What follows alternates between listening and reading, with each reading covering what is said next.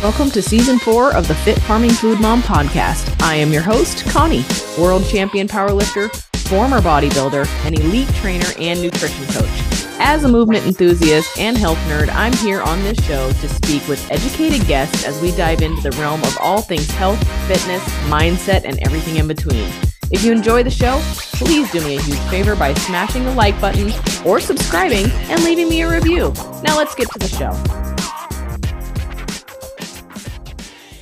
One of the things that I always tell my clients, especially the ones that are interested in weight loss or body composition, is I want you in an abundance mindset around food. I never want you to feel like you are restricted, right?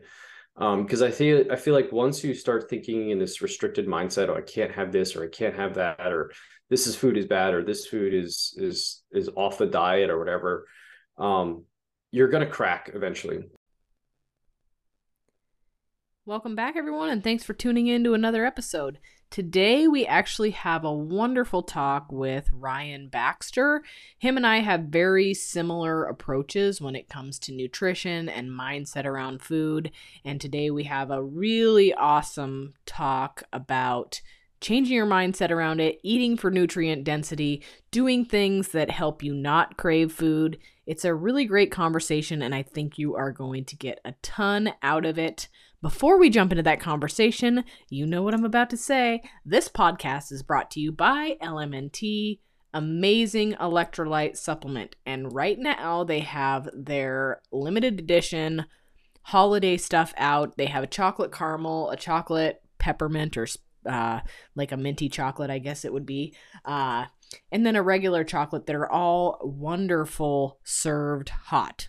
So you can get your winter fix in and that hot mug of something that's not hot cocoa and not going to compromise your goals. And it's also healthy for you with sodium, potassium, and magnesium. So pop on over to drinklmnt.com/Connie. You can get yourself a free sample pack. Sign up for a monthly subscription. That's what my family does. It's really, really great.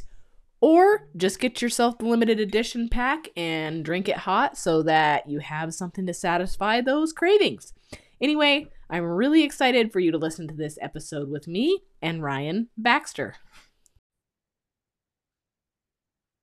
All right, Ryan, I'm super excited to have you on the show. We were connected through a mutual friend, Brad Kearns, who Brad always connects me with amazing people. That's the best thing about podcasting, right? Is we get to meet so many new people and hear their stories and what they're all about, which is really cool. And so you and I, we got talking before we set up this podcast, and we have a lot of similarities, which is kind of cool. So how about we dive in with your story to get started? Yeah, awesome. Thanks for having me, Connie. And yeah, Brad is an awesome individual. I appreciate him connecting the two of us so we can chat a little bit more about interesting stuff. And yeah, my name is Ryan Baxter. I am a number of things. I am a full-time father and husband, first off, and then I also work full-time as a software engineer, and then part-time as a health coach. And that's kind of how Brad and I got connected, is because I took Mark Sisson's Primal Health Coach certification, became a health coach. And the first thing that really got me into that space was reading Mark and Brad's book, Primal Endurance, as I was a novice endurance athlete trying to figure out how to run long distance obstacle course races. And I did not have a background in athletics. Like I said, I'm a software engineer, so you can imagine typical computer nerd, not terribly coordinated in the physical realm of things. But I decided to change that when I was shortly after graduating college. And yeah, endurance sports were the thing I dove into, particularly obstacle course racing. And so I came across Brad and Mark's book and kind of dove right in and kind of followed the principles in that book, and discovered that you could eat a lot better than what a typical college person eats. And kind of switched my diet and Did a lot of heart rate training and long, slow distance running and stuff like that, and started training for obstacle course races. And that kind of led me down this path of just health optimization, right? Really focused around ancestral health. And I wasn't really sure what I was doing. I was just kind of blindly following suggestions and stuff like that. And I kept on trying to optimize my diet and my lifestyle. And I went too far in the wrong direction.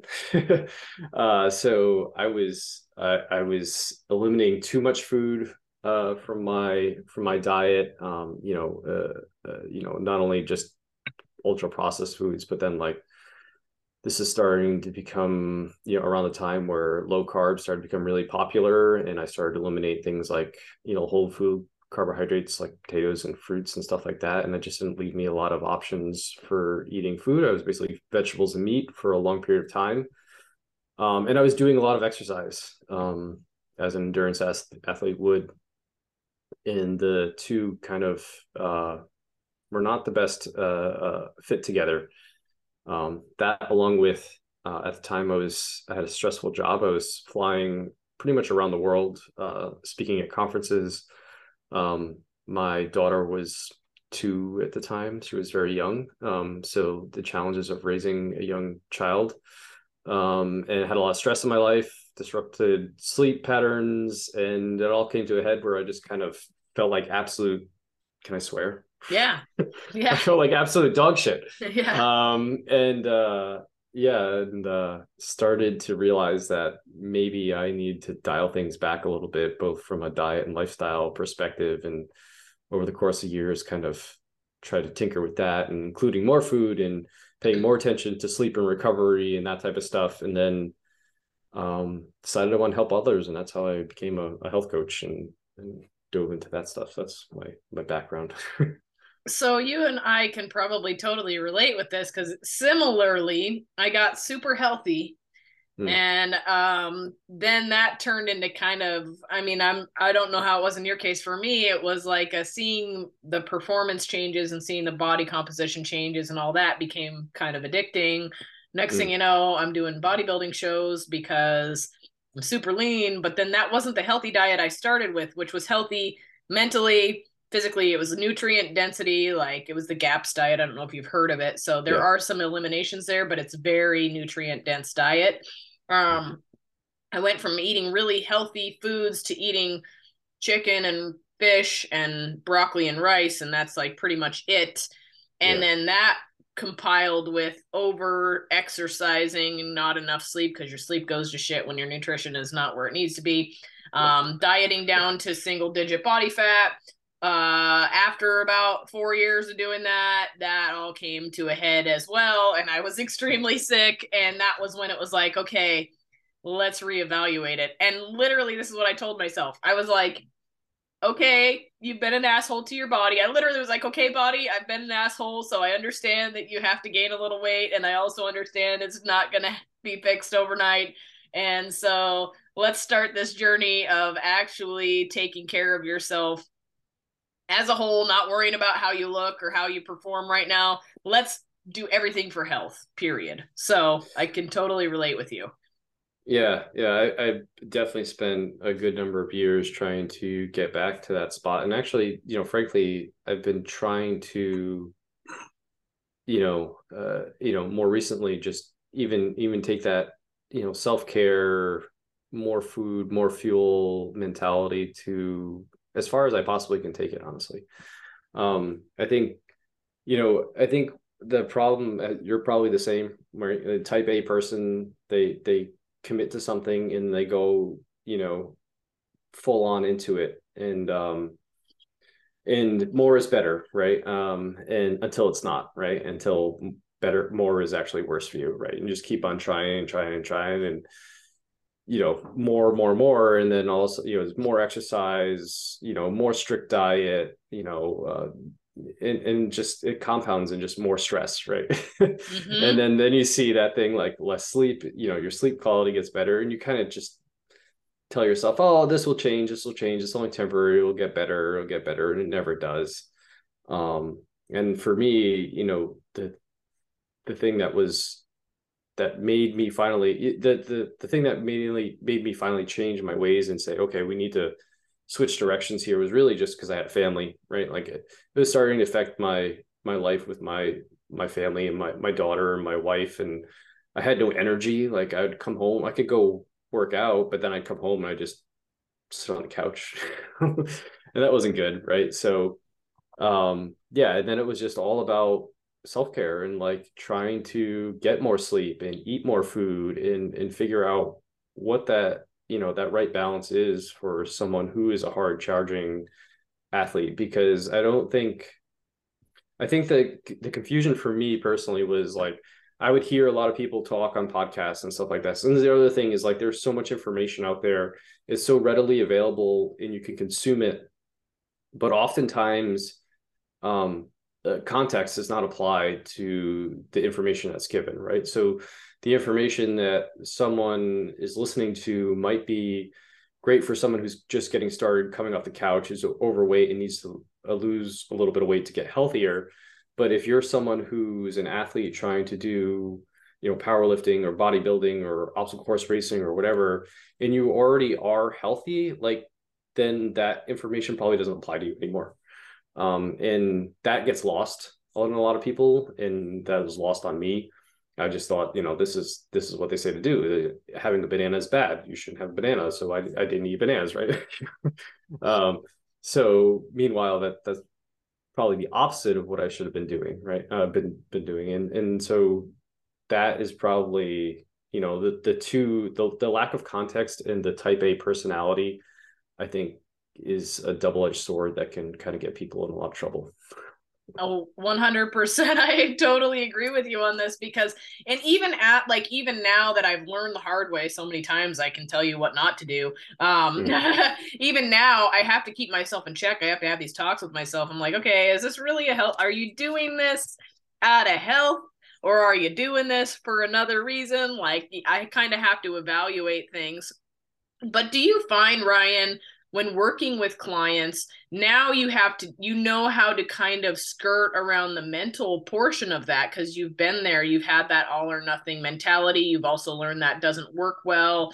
I find that I find myself trying to make sure that people don't have that last supper mentality with food and that Mm. they see it as a tool for health and not just a tool for weight loss because food and weight loss, they hold hands together, everyone thinks, right? And the Yeah. only thing they care about is weight loss. They'll eat anything, they'll take any shake, they'll do any pill as long as they see that number on the scale change. And that has affected the way people's thinking is around food to the extent of they can't even hardly eat healthy anymore because it becomes a diet. Mm.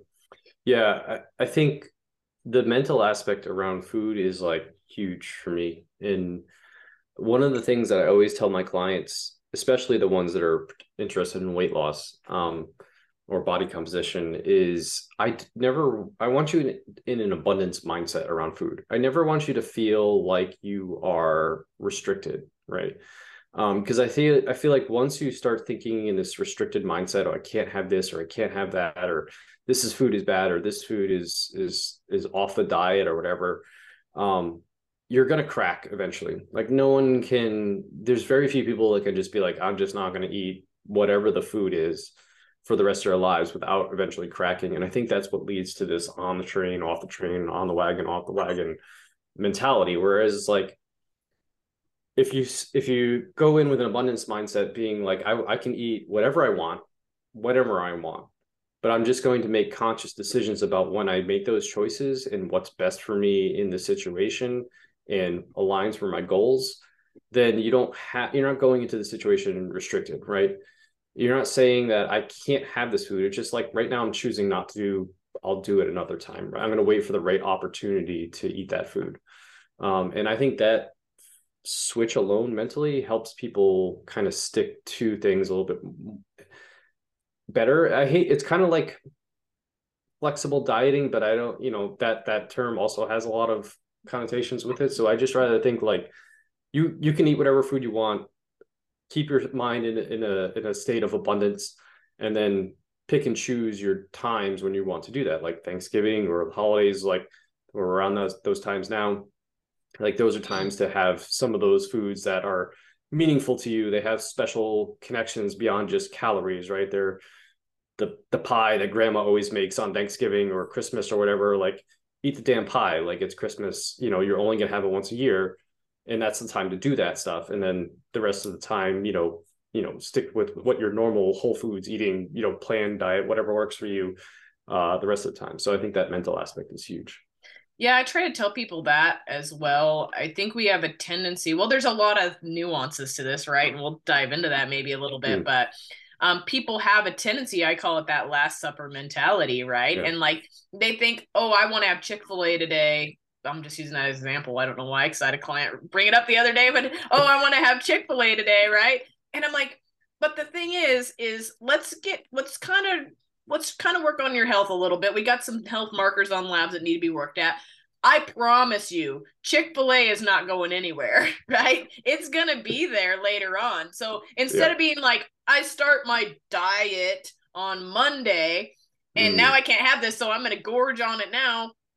It's not like, no, we can never have this again, or it's off or yeah. whatever. It's like, hey, that'll be around later for a treat, once we have chipped away at things a little bit, or maybe, fit it in here in a different spot, or, like, so I don't know what your approach is to that kind of thing. I feel like even with myself personally, I've learned if I try to eat even in a situation like Chick-fil-A, right? Go Mm, find, I mean, it's not often that I would do this, but if I go somewhere or my friends are going out to eat somewhere and I go with them, I try to eat something that I can still enjoy from there, but it also has a lot of protein. So it's going to keep mm. me satiated. And it also maybe has a vegetable, and I try to just pick things that taste good, but maybe have better options.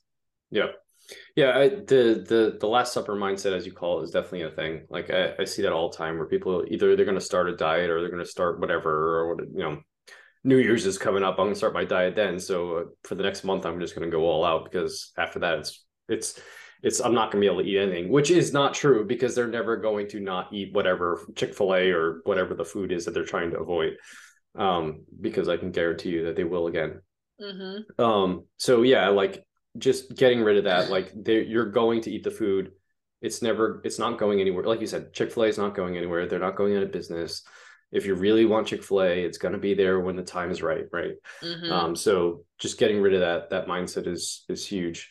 And yeah, like, when if I was to go, I've never had Chick-fil-A in my life, just because it was never around me when I grew up. So Mm-hmm. now it's something, but if I was to go have Chick-fil-A, I would do the same thing. Like, I would find the best piece of protein at that restaurant or whatever fast food joint, do that, get some kind of salad. I'm sure they have a salad or whatever. And then whatever else you want from Chick-fil-A that you really enjoy, go ahead and get that. Like, at least make it somewhat structured and somewhat thoughtful decision about the food that you're going to get there, and get the thing that you really like, but also get something that's resembles actual food that gives your body something. Like, protein is Mm-hmm. obviously the number one thing that I would tell people to choose.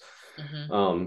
And then, or if you're gonna go get Chick-fil-A, like, if that's gonna be your dinner, like, make breakfast and lunch super good. Like, Mm-hmm. protein veggies, work out that day, and then go enjoy your Chick-fil-A at night, and Mm-hmm. have at it, right? Like, just don't. I often tell people, like, oh, what should I do in this situation? I basically use the term, like, don't eat like an asshole. Mm-hmm. Like, you know, like, don't eat like an asshole. Like, use some common sense about the way you're eating. Have some conscious oversight to what you're doing, and Mm-hmm. then enjoy the thing that you want to enjoy, and be done with it and move on for it. Don't like make the entire week, month, whatever, just, I'm gonna eat whatever the hell I want and not move my body, right? Like, just Mm-hmm. just have some kind of conscious oversight to it. Right. It's not like, oh, I plan on going out with my friends tonight, so this whole day is going to be a cheat day because I'm already going to screw it up. A lot of people get on that all or nothing mentality train, and it's so Yeah.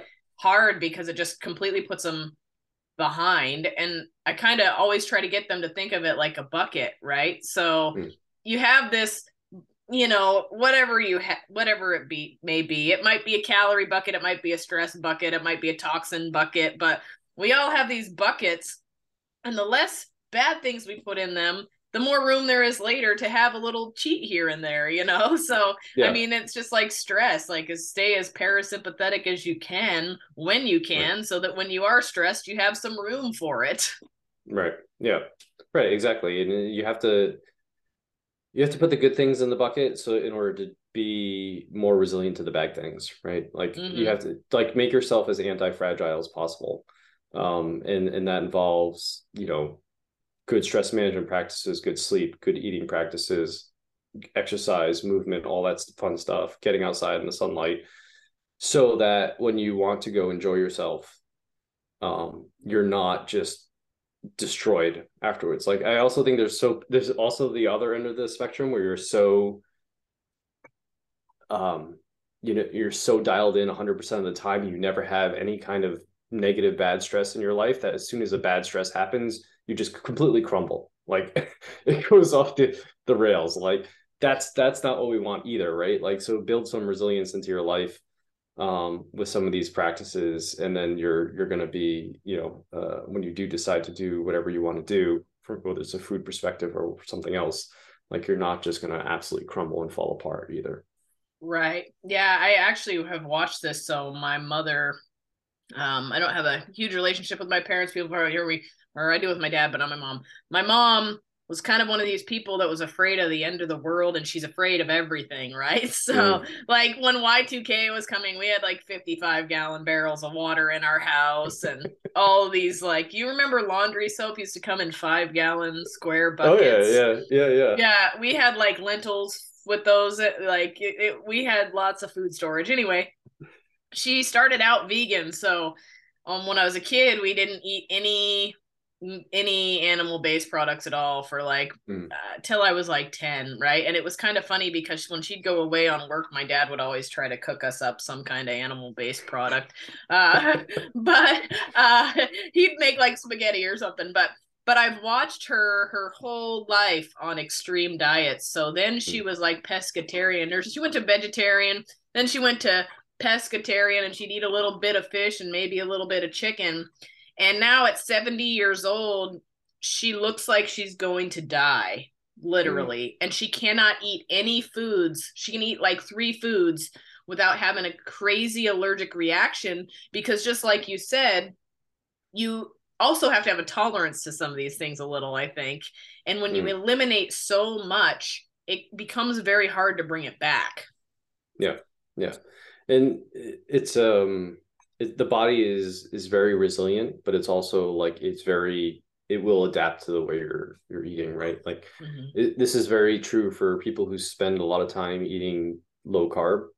Mm-hmm. They'll then all of a sudden make the decision to try and reintroduce carbohydrates, and they don't really have a very smooth transition about it, because there's certain enzymes that the body produces in order to metabolize carbohydrates. And if you're not giving your body carbohydrates, the body stops producing those enzymes, and then that makes for a bad situation once you try to eat them again. And then Mm-hmm. they're like, oh, I don't handle carbs very well. Well, I mean, maybe not at the moment you don't, because you've told your body that you don't need to. Mm-hmm. And the body's very, it will adapt that way. And so like we just have to do it a little bit smarter. Like you have to go about it a little bit more strategically and take it very slow, and that's true with anything that you like. If you've been vegetarian for a long time, I don't suggest you sit down to a 12-ounce ribeye and like try to destroy that the first piece of meat you eat. Like maybe we should Mm-hmm. try like a little bit of ground beef that's very easy to digest or something like that. Like, something that's not going to just throw your body for a complete loop because it hasn't seen this thing for a long time. Also true of Yeah. exercise, right? If you haven't exercised in a long time, don't go try and deadlift something with max weight. Like maybe we'll just do a couple body weight squats and we'll start there, right? So the whole adaptation resilience thing is like you got to take it slow. You got to build up the tolerance, and people forget about that stuff too, and don't realize that, right? And they're also impatient, right? So, and that's where coaching comes in. It's like, this is how we guide you through these processes. It's not impossible to change things. We just have to do it slow, and we have to do it measured, and we're gonna, look for signs of adaptations and progress in the right direction, and take those wins, and then add a little bit more stress as time goes on, and build more adaptations and stuff like that. So yeah. Well, and that's actually a great thing to kind of touch on, honestly, Ryan, because we've got social media. This social media thing is a bad deal. I had a client tell me yesterday, she's like, I can see why you stopped posting a lot of information on social media. And I was like, well, I couldn't tolerate it anymore. We've got the copy and paste freaking health coaches out there and Mm, diet people. There's the diet push is so hard, like the to look like a fitness influencer and to have abs, like you're not worthy if you don't have abs. That's like a big thing, right? But people think because this fitness influencer looks like this, they work out 6 or 7 days a week and do an hour of cardio on top of an hour of lifting. And I was guilty at one point, right, of the mm, same thing. They think because that person has to do that to look that way, they should do it too. And this person might be starting at 250 pounds or 200 pounds or 180 pounds. They might not, like, that person is also used to that. Their body, like, yeah, obviously adaptations in the fitness space can be negative, right? yeah, yeah, That person is now having to do more to maintain that because they have done so much for so yeah, long. So yeah. you see people that want to start a health journey, and what do? They dive into an hour of what's up with running? Everybody wants to start running to get healthy too, by the way. I'm It's going to the add that. zone two cardio. Yeah. That's why. Like, anyway, people think they need to do 6 days a week of this intense exercise and eat in Yeah. sub 1,000 calorie food nutrition diet, whatever, Hmm. in order to look this way. And what they don't realize is, like, if you're just getting started on a health journey, less is more. Why would you start out at a Yeah. 10 when you can start out at a 1 or a 2 and get results because you just made a positive change? So a Yeah. lot of people end up going to a 10. They get burnt out, they're tired, their body is pissed off at them, they're hungry. They associate the gym with being sore and having to stress themselves out, and it's too much work. And then dieting, they're hungry. Now you got a big mess of things, and then they quit. Mm. Yeah. Yeah. Yeah. Absolutely. I mean, I have the most ideal client that illustrates that the opposite can work. I just got off the phone with her last night, and she was, we, for the past 6 months, she has worked out, um, 3 days a week. She's a mom, to two kids, one that's 1.5 at the moment, full-time job. And so she, her biggest constraint in her life is time. Like she has a lot of other commitments, right? So her workouts were, she worked out 3 times a week. Her diet was, it was just whole foods based. It wasn't sexy low carb intermittent fasting keto carnivore whatever. Like, you throw that all out the window. It was just, we just ate whole foods at a reasonable diet. Didn't eat like an asshole. um and she had 2 strength training workouts a week, and then one 20 to 30 minute run that she would do. And then I would have her walk, like, try and get 7 to 10,000 steps a day, pretty Mm-hmm. much. And over the course of 6 months, her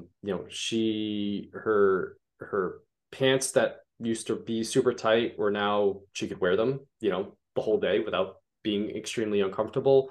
The scale was down around 5 or 6 pounds, I think, but like that doesn't reflect the muscle that she built as well, right? So, Mm-hmm. but the scale was moving in the right direction. She was getting compliments from other people, like how different she looked, and her face was skinnier and stuff like that. And like she was just doing the bare minimum of like 3 days a week of like, 2 strength training workouts and walking in a 20-minute run, and that was it, right? And Mm-hmm. she's making progress in the right direction. If she keeps doing that, she's going to just continue to make progress. Mm-hmm. Maybe she adds another quick day of strength training, or another day, a little bit more time running or something like that, if she starts to see progress stall. But for the most part, that's simple stuff. Like, it's not a lot of time. Maybe it's 2 hours a week of exercise, Mm-hmm. if that, like, probably not even that. Mm-hmm. And you don't need to go to the extreme.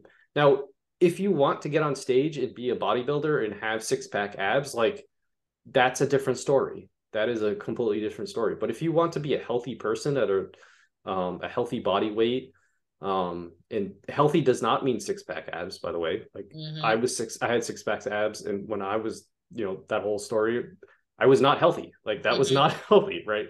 um some people are gifted, and they can get there and be at that body fat percentage, and their testosterone doesn't look like garbage, or their any hormones, whether you're male or female, right? Mm-hmm. Doesn't look like garbage, and they can sleep fine, Mm-hmm. which like we mentioned, that usually goes out the window.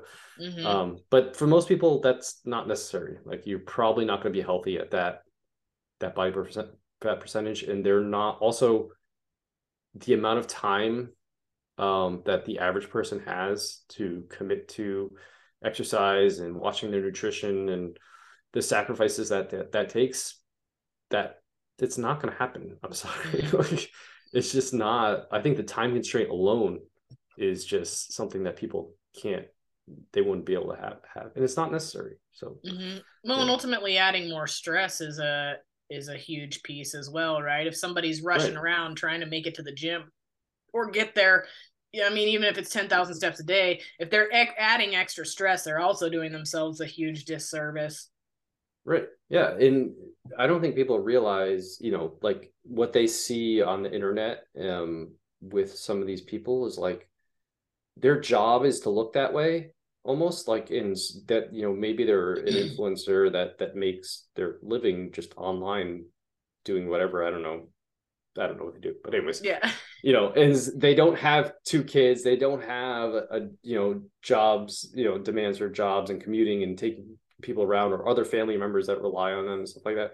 That lack of stress, it's like being a professional athlete. Like, their job is to work out, train, sleep, eat, so that they can perform, and Mm-hmm. they have the ability to do all that and recover. But when you have the rest of this life stress on top of you, like, that takes away. That means you can't work out as much. It means you can't diet as hard. Because you're just too much stress on your body. Mm-hmm. Absolutely. I'm one of those that it's pretty rare I'll post a picture of what I look like online. Mm. And if I do, it's as an advocate for A, looking normal. I never use filters on Instagram, even if I have a big Yeah. fat zit on my face. I'm like, look, sometimes it's painful. I'm not gonna lie. I took a selfie the other day and I was like, oh Lord, I hate to post this, but I'm gonna do it. Yeah. But we need to be more real. I think that's huge. And I just am not one of those people. Like, I used to be that person where I would post a picture of what I looked like, or I would look back at what my body was back 4 years ago when I was bodybuilding and be like, oh, I miss this. But I honestly, that was my mindset then, right? My worth was equated to how I looked. Now it's totally different. I'm like, hey, I've got to take care of myself. I've got to feel optimal. I've got a family I've got to take care of. I want to perform. My ultimate goal is performance, honestly. Like, Right. I want to Yeah. be able to, if I want to go run a Spartan race next weekend, I want to be able to do that comfortably. May not be running 7-minute miles here, okay? Probably like 20-minute miles right now. I'm like a brick. But be able to do all of these things with my kids. Like, we go on these crazy hikes, we do all this stuff. And I want to have longevity on my side. Mm. And I want to Yeah. be real on social media about that. Like, hey, I mean, honestly, getting ready for worlds for powerlifting, I got injured 5 weeks before the actual competition. I couldn't train the way I Mm. wanted to. And it was kind of a mental thing. But on the flip side of it, I had to do what was right for me. If I had trained and blew my shoulder up worse than it was already, I would Mm. have actually set myself behind. So there's a lot of things we have to keep into consideration about being realistic with our fitness journey, our health journey, our nutrition journey, whatever it may be, Mm. setting out to be realistic about things. So, Yeah. yeah. And I also like, you mentioned that your goal is performance, and I think I kind of in a sneaky way try to get even my weight loss clients to be focused on some aspect of performance, to have something else that they can measure progress by, that doesn't have to do with the way they look, or the scale, or their body measurements, or the way their clothes fit. And I think ultimately, even if they when they do focus on performance, the body composition stuff generally comes along with it, unless you're already at the peak performance end of this, which most weight loss clients are not. Mm-hmm. And so just giving them metrics to be like, okay, this is where we are from not only a body composition point of view, but this is where we are from a performance point of view, Mm-hmm. because you almost cannot increase performance in the beginning without improving body composition as well, Mm-hmm. right? If you're just starting out and you're stepping into the gym after a long time, like you're gonna build muscle and lean out and all that stuff's just going to come along with it, right? And you're going to see your strength increase and stuff like that. And then, the body composition stuff just kind of falls in line after that.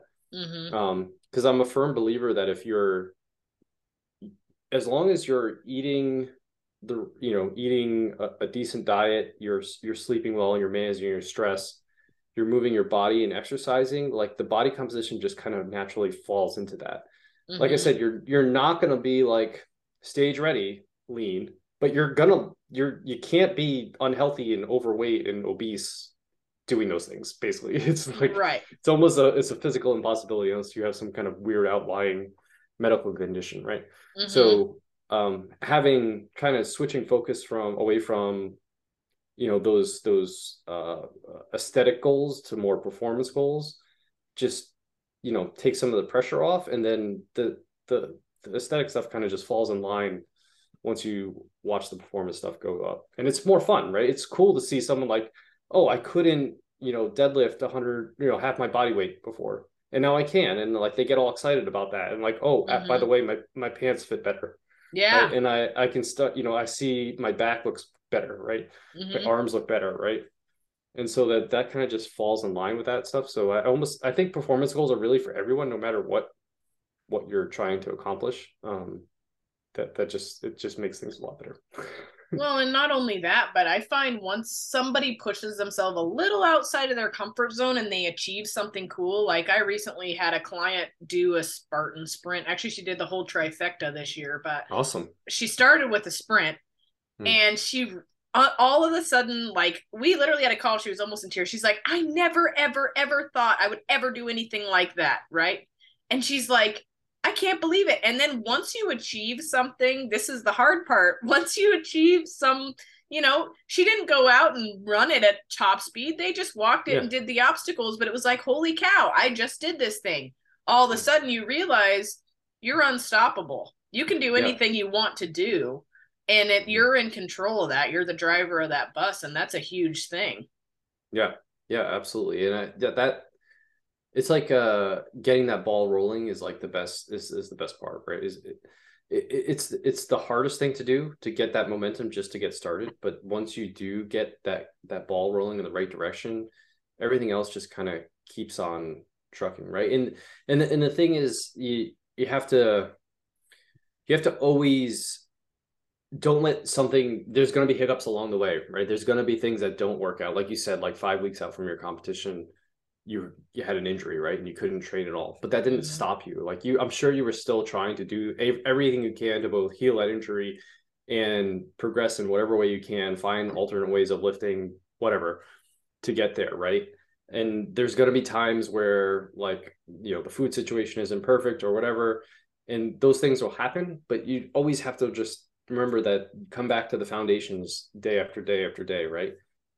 Are you going to sleep good the next day? Are you going to, try and get out for your walk that you missed? Are you going to do your meditation that you might have skipped the day before? Are you going to make up that exercise session that you missed later on in the week, right? Like, just always trying to get back to where things should be, because there's going to be things that come up time after time after time that time to try to derail you. And that just keeps the ball moving, right? Always moving forward, always trying to look for progress. And failure happens, and that's okay. You just have to learn from it. Like, what went wrong in this situation? What could I have done better? What could I do next time? That to avoid the problem, and just move on for it, and keep on trying to get better. Mm-hmm.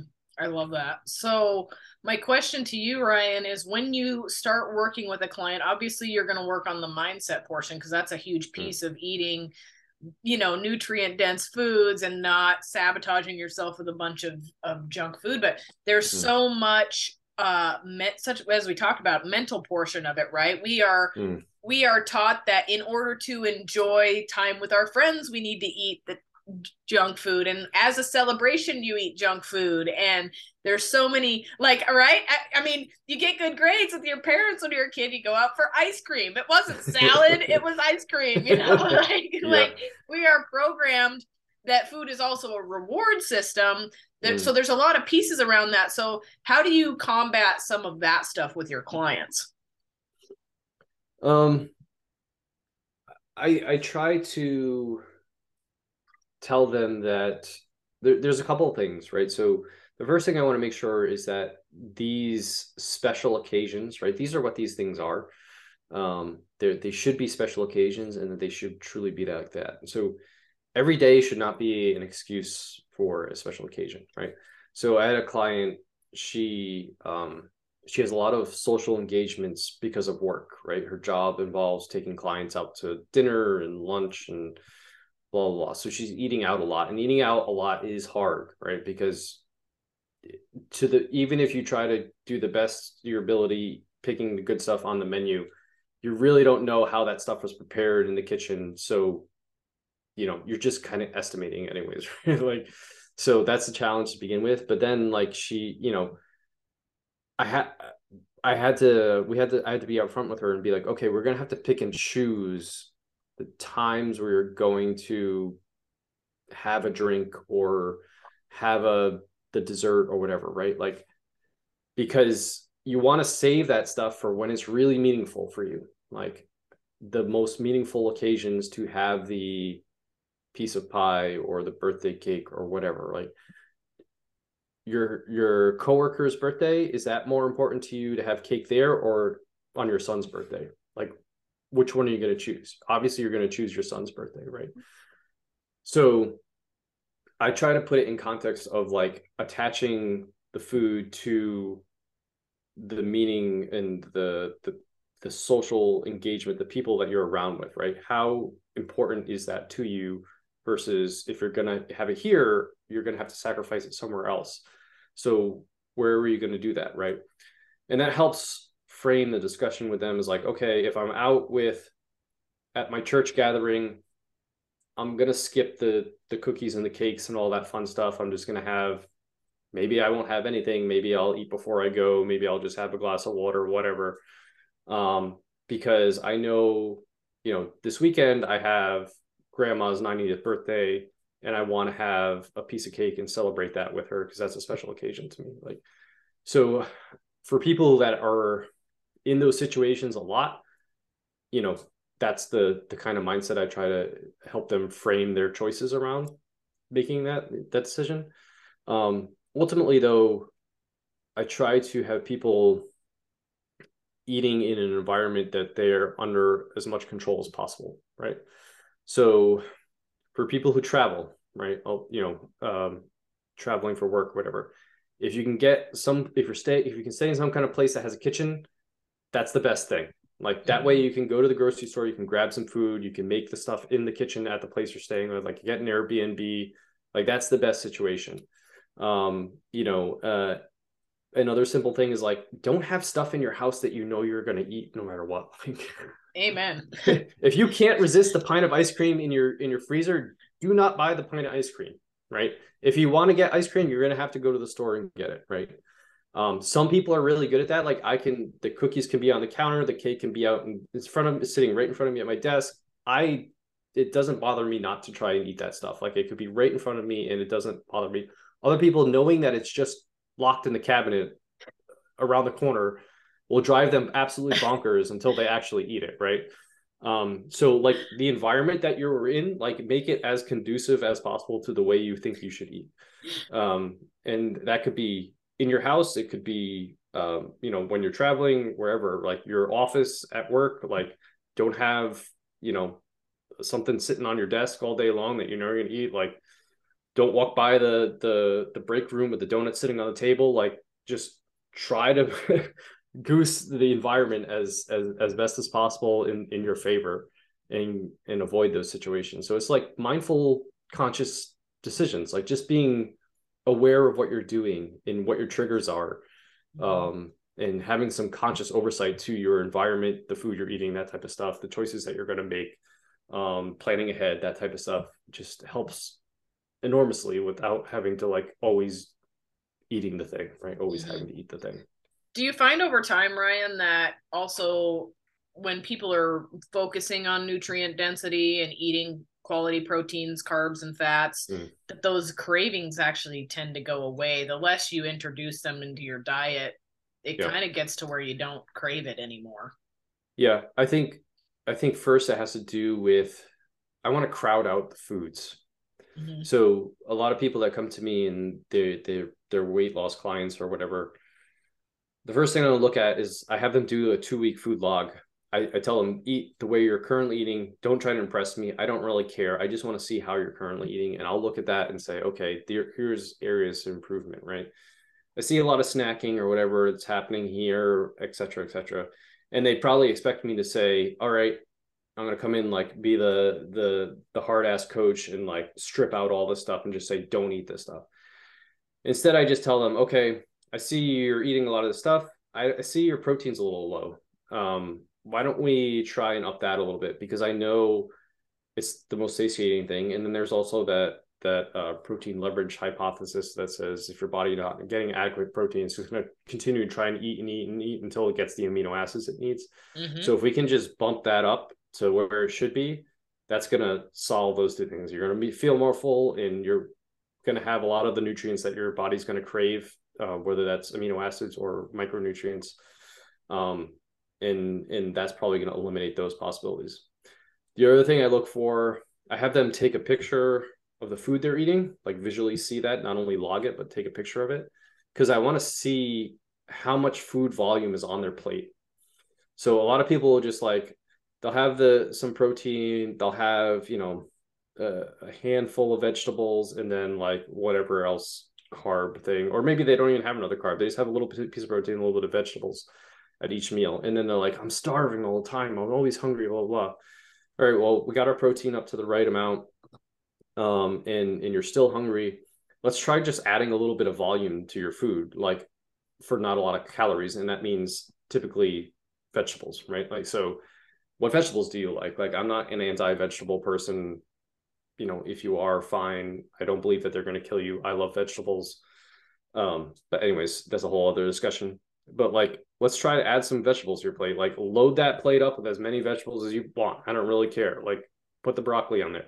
Don't go dumping a whole bunch of salad dressing and nuts and all that other stuff on top of there. But like, let's throw some salt and pepper on there, a little bit of olive oil, load that thing up with vegetables. Now, how do you feel? Oh, I feel a lot fuller. Like, and then you kind of crowd out. And then you start to see the snacks and the picky stuff that they're picking at. Constantly eating the chocolate and the nuts and bag of pretzels or whatever, the popcorn at night. Like, that starts to kind of taper off because they're just not hungry anymore. Like, they're full, they're satiated, and it kind of crowds out the rest of that stuff. So, it's another trick of like, dealing with those special occasions, just like load up before you go there, like on the healthy stuff. Like, make sure you are full going into that special occasion type of situation, so that you're not like sitting there with the at Chick-fil-A and like ordering 8 chicken sandwiches and a bunch of fries and a shake and whatever. Like, make sure you're full going there, so you're not going to want to eat as much.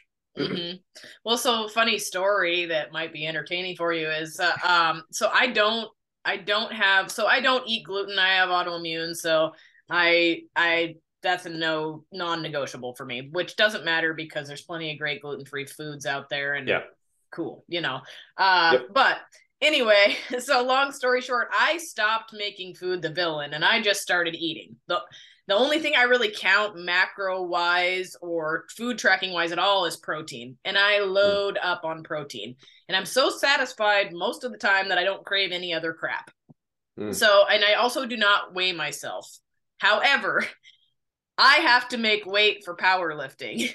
So I am actually the strongest that I can possibly be at 160 pounds. So, however, my weight class is 148. So I could go up, but that's a whole nother discussion. Anyway, so I hop on the scale 2 weeks before the World Championships and I go, uh-oh, I'm 160 pounds and I have to weigh in under 148. Yeah. Okay, well, I eat so much food that it didn't take much. I cut a little bit Yeah. down and tracked, and I lost weight almost immediately. And now, the funny thing of this is my metabolism is cranking so hard because I eat so much that I was starving to death eating like 2,500 calories a day. Yeah. Yeah. And so after Worlds, we eat all perfect. After Worlds, I go shopping because I all of a sudden got that food thing going because I was counting. After Worlds, I go shopping and I like literally loaded up on like gluten-free brownies that were like huge, like half the size of my head, right?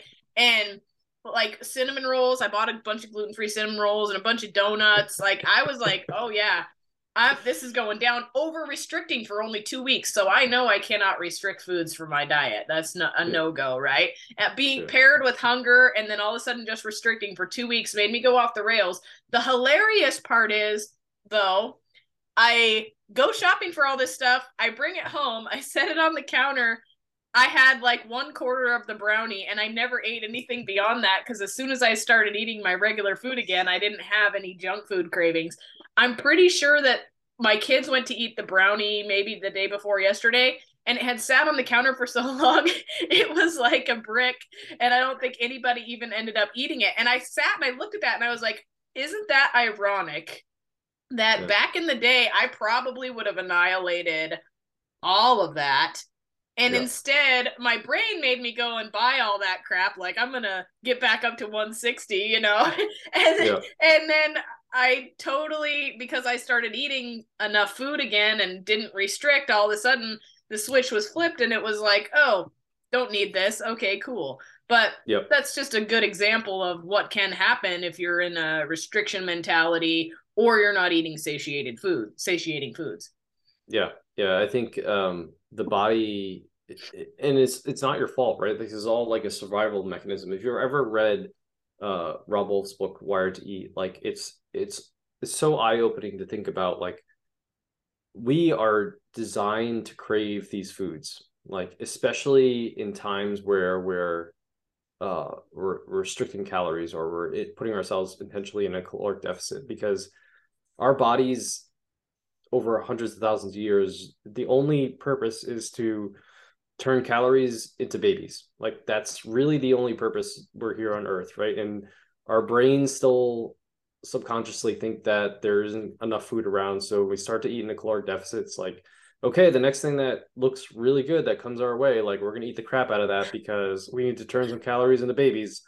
And so whether that's a giant brownie or donuts or cinnamon rolls or whatever, like you're gonna buy that thing and you're gonna eat the crap out of it because who knows when the next famine's gonna come, right? And that's the Mm-hmm. way your brain is thinking. It doesn't know that you could just go down the street and get these things whenever you want it, like thousands of calories in an instant for very cheap without Mm-hmm. very little cost and no energy expenditure, by the way. Like DoorDash is a thing now. Like you literally can just sit on your couch and push a button and it comes to you, Yep. which is also not the case hundreds of thousands of years ago.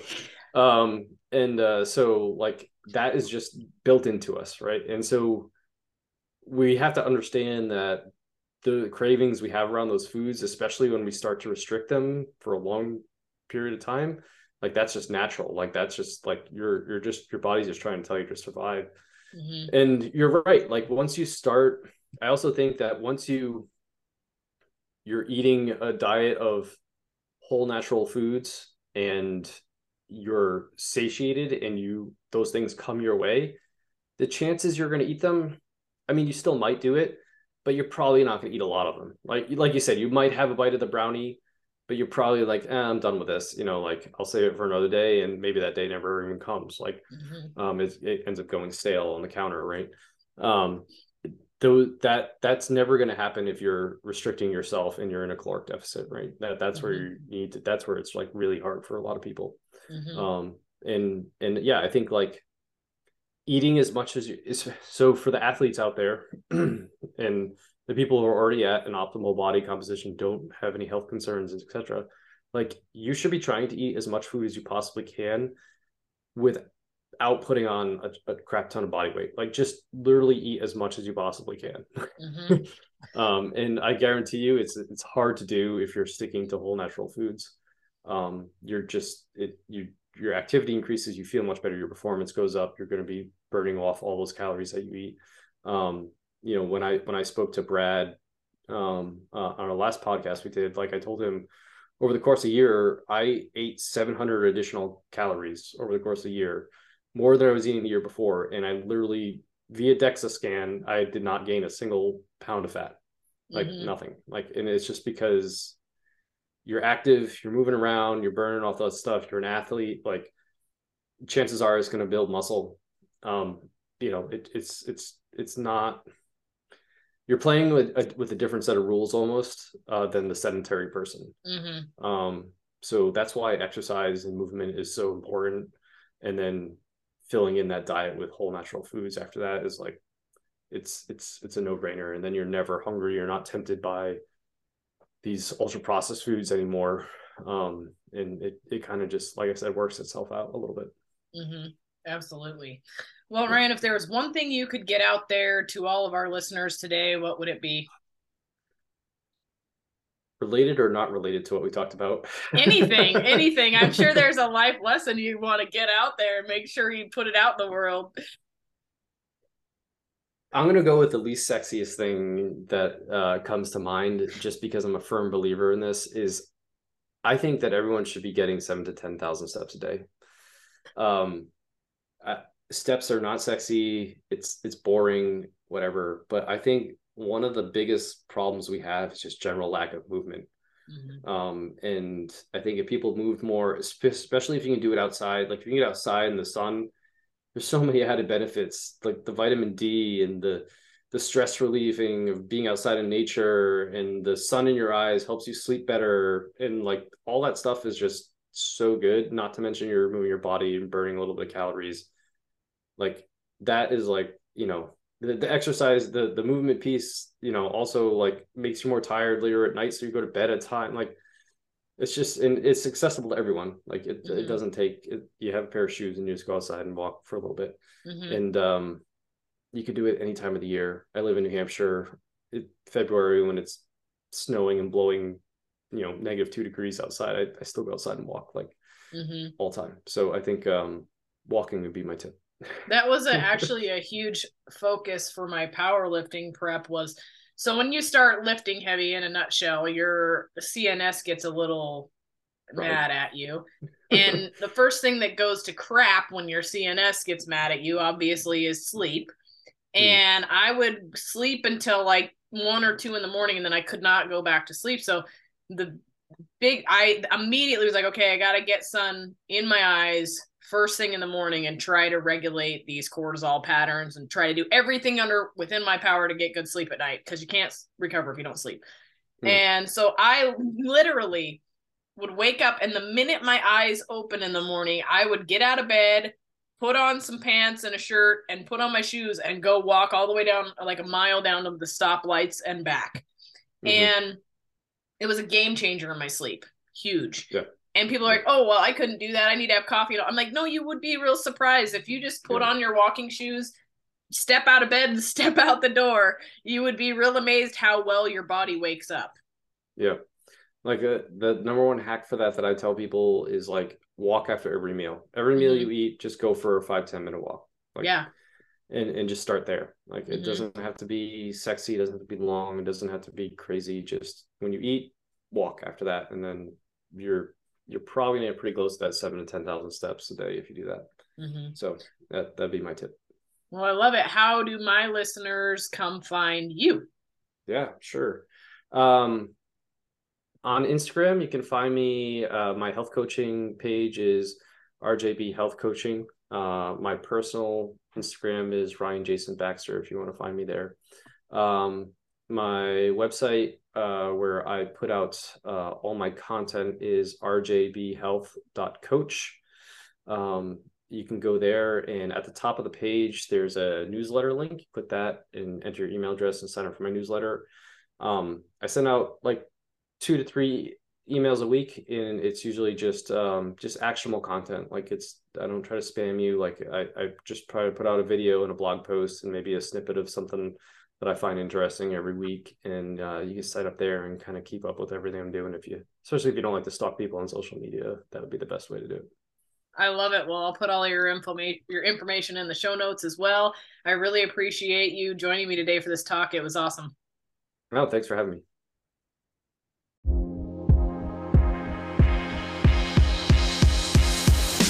Thanks for tuning in. To learn more about me, my online programs, or to inquire about coaching, please visit www.connienightingale.com. And remember, nothing in the contents of this show is intended to diagnose, treat, or cure any illness, and it is for entertainment purposes only. Please consult with your primary care physician before implementing any new health protocols.